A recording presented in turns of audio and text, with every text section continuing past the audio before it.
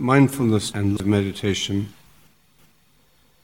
It's always difficult to compare different cultures, different traditions. You have to translate words, ideas, and concepts. These concepts don't transfer exactly from one to another, although they may refer to the same or similar things.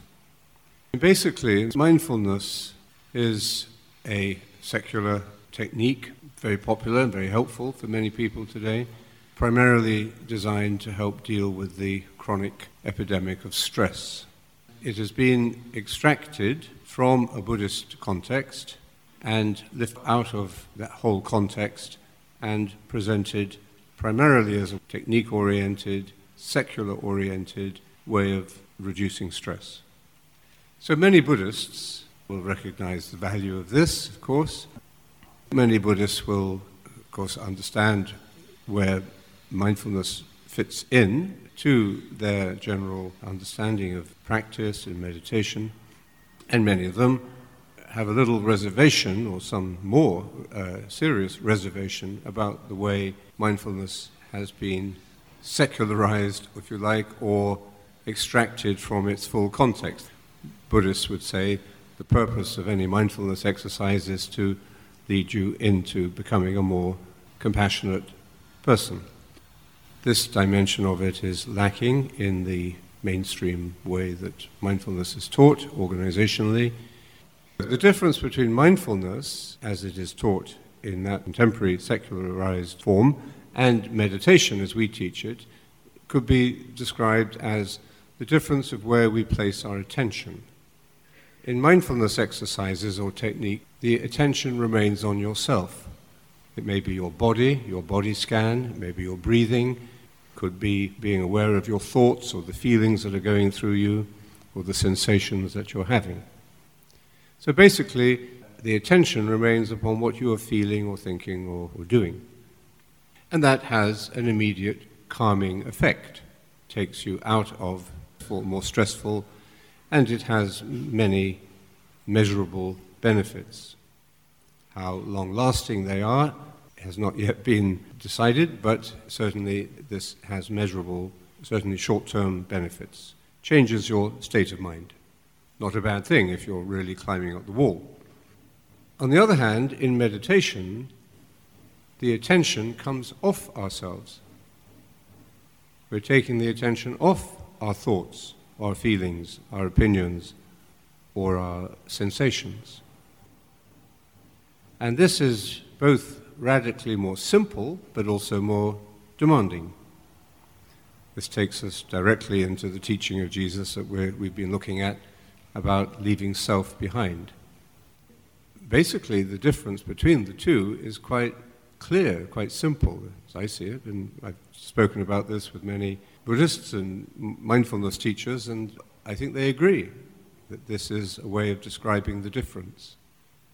There's no hostility or competition there, but it is important, I think, today to see this clear distinction between mindfulness, as it is called, and meditation, as we call it. The fruits of meditation include the benefits of mindfulness. I would say that the difference between benefits and fruits is simply whether you try to measure them or not, or how well you can measure them. So you could measure, are you sleeping better at night since you've been doing this? These are benefits that, of course, are certainly good and desirable and can be measured up to a point. But what about the fruits of meditation? The fruits of the Spirit, as St. Paul calls them, are love, joy, peace, patience, kindness, goodness, fidelity, gentleness, and self-control.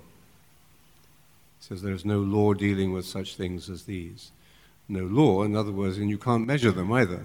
You can't measure on a quantifiable scale how joyful you are, how loving you are, how patient you are, how kind you are, how gentle you've become, but you know it. And you also know, at the end of the day, that these fruits are reflecting a fuller experience of humanity. This is what it is to be human. You don't measure the human or define the human by your blood pressure or your sleep patterns or your stress levels, although that affects how human you feel maybe, but You don't define humanity by those measurable benefits. You define or understand humanity by these fruits of the Spirit, which we understand to be the life of God growing, burgeoning, flowering in us. These fruits of the Spirit are really aspects of the life of God showing through, just as the heather growing in very dry ground bursts through the soil. So the fruits of the Spirit burst through the soil of our being. Flower. Our divinization is a flowering of our humanity. And so we can say, in a theological sense, that the fruits of the Spirit show the same kind of meaning or the same work of the Spirit as the benefits. In other words, you can measure the benefits, but you can't measure the fruits. But grace works on nature.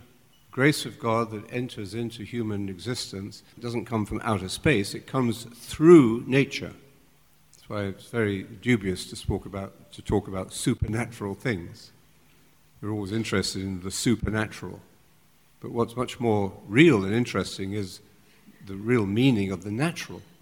And it is through nature, through the natural, through our own nature, our own psychology, our own physiology, our own psychology, our mind and body, and it is through our human nature that grace touches, emerges, and transforms us. And that, not surprisingly, registers on a level of our existence which we can measure up to a point. So what we are doing, in answer to your question, is a way of contemplative prayer, and we understand that to mean that we are entering not into our prayer, but into the prayer of Jesus, the prayer of the Spirit. We do not know how to pray, but the Spirit prays in us deeper than words. We discover that in doing that, as a disciplined part of our life, that we come into a deeper union with Christ. Now, one of the fruits of this practice of meditation is that we become more mindful. I had a student in Georgetown who told me that after he'd been meditating for about a week regularly and very in a disciplined way, he said, "My wife told me at the end of the week, Jim, I hope you keep meditating." And he noticed that as he walked to school every day, that he was now aware of where he was walking and the environment he was in and the weather and the buildings and the trees and nature. He said, "I never noticed it before, and I suddenly was aware of it." That was all, just awareness, just more aware, more observant. Then he also noticed that he said, it seemed to me that the people I was working with on the projects in the school, he said, I had this sense that they liked me more. Maybe he was liking himself more, or he was being himself more, and less controlling, less manipulative, and less egocentric. So these, I think you could say, would be aspects of how meditation makes us more aware, more mindful, more conscious, more present. More aware, for example, of how our physical presence could impact on others. You know, sometimes we can become unconsciously very encapsulated in ourselves, and we're sitting in a large group and we come into a room full of meditating people and we just think about, oh, I'm 20 minutes late for meditation, but at least I made it. And, you know, you come in and bang the door and sit down and take your favorite seat, cause a lot of disturbance. I don't think, if you've been meditating for some time, you would do that. I think you would just become more sensitive, really, to the environment and to the presence of others. So I think mindfulness is very clearly one of the fruits of meditation.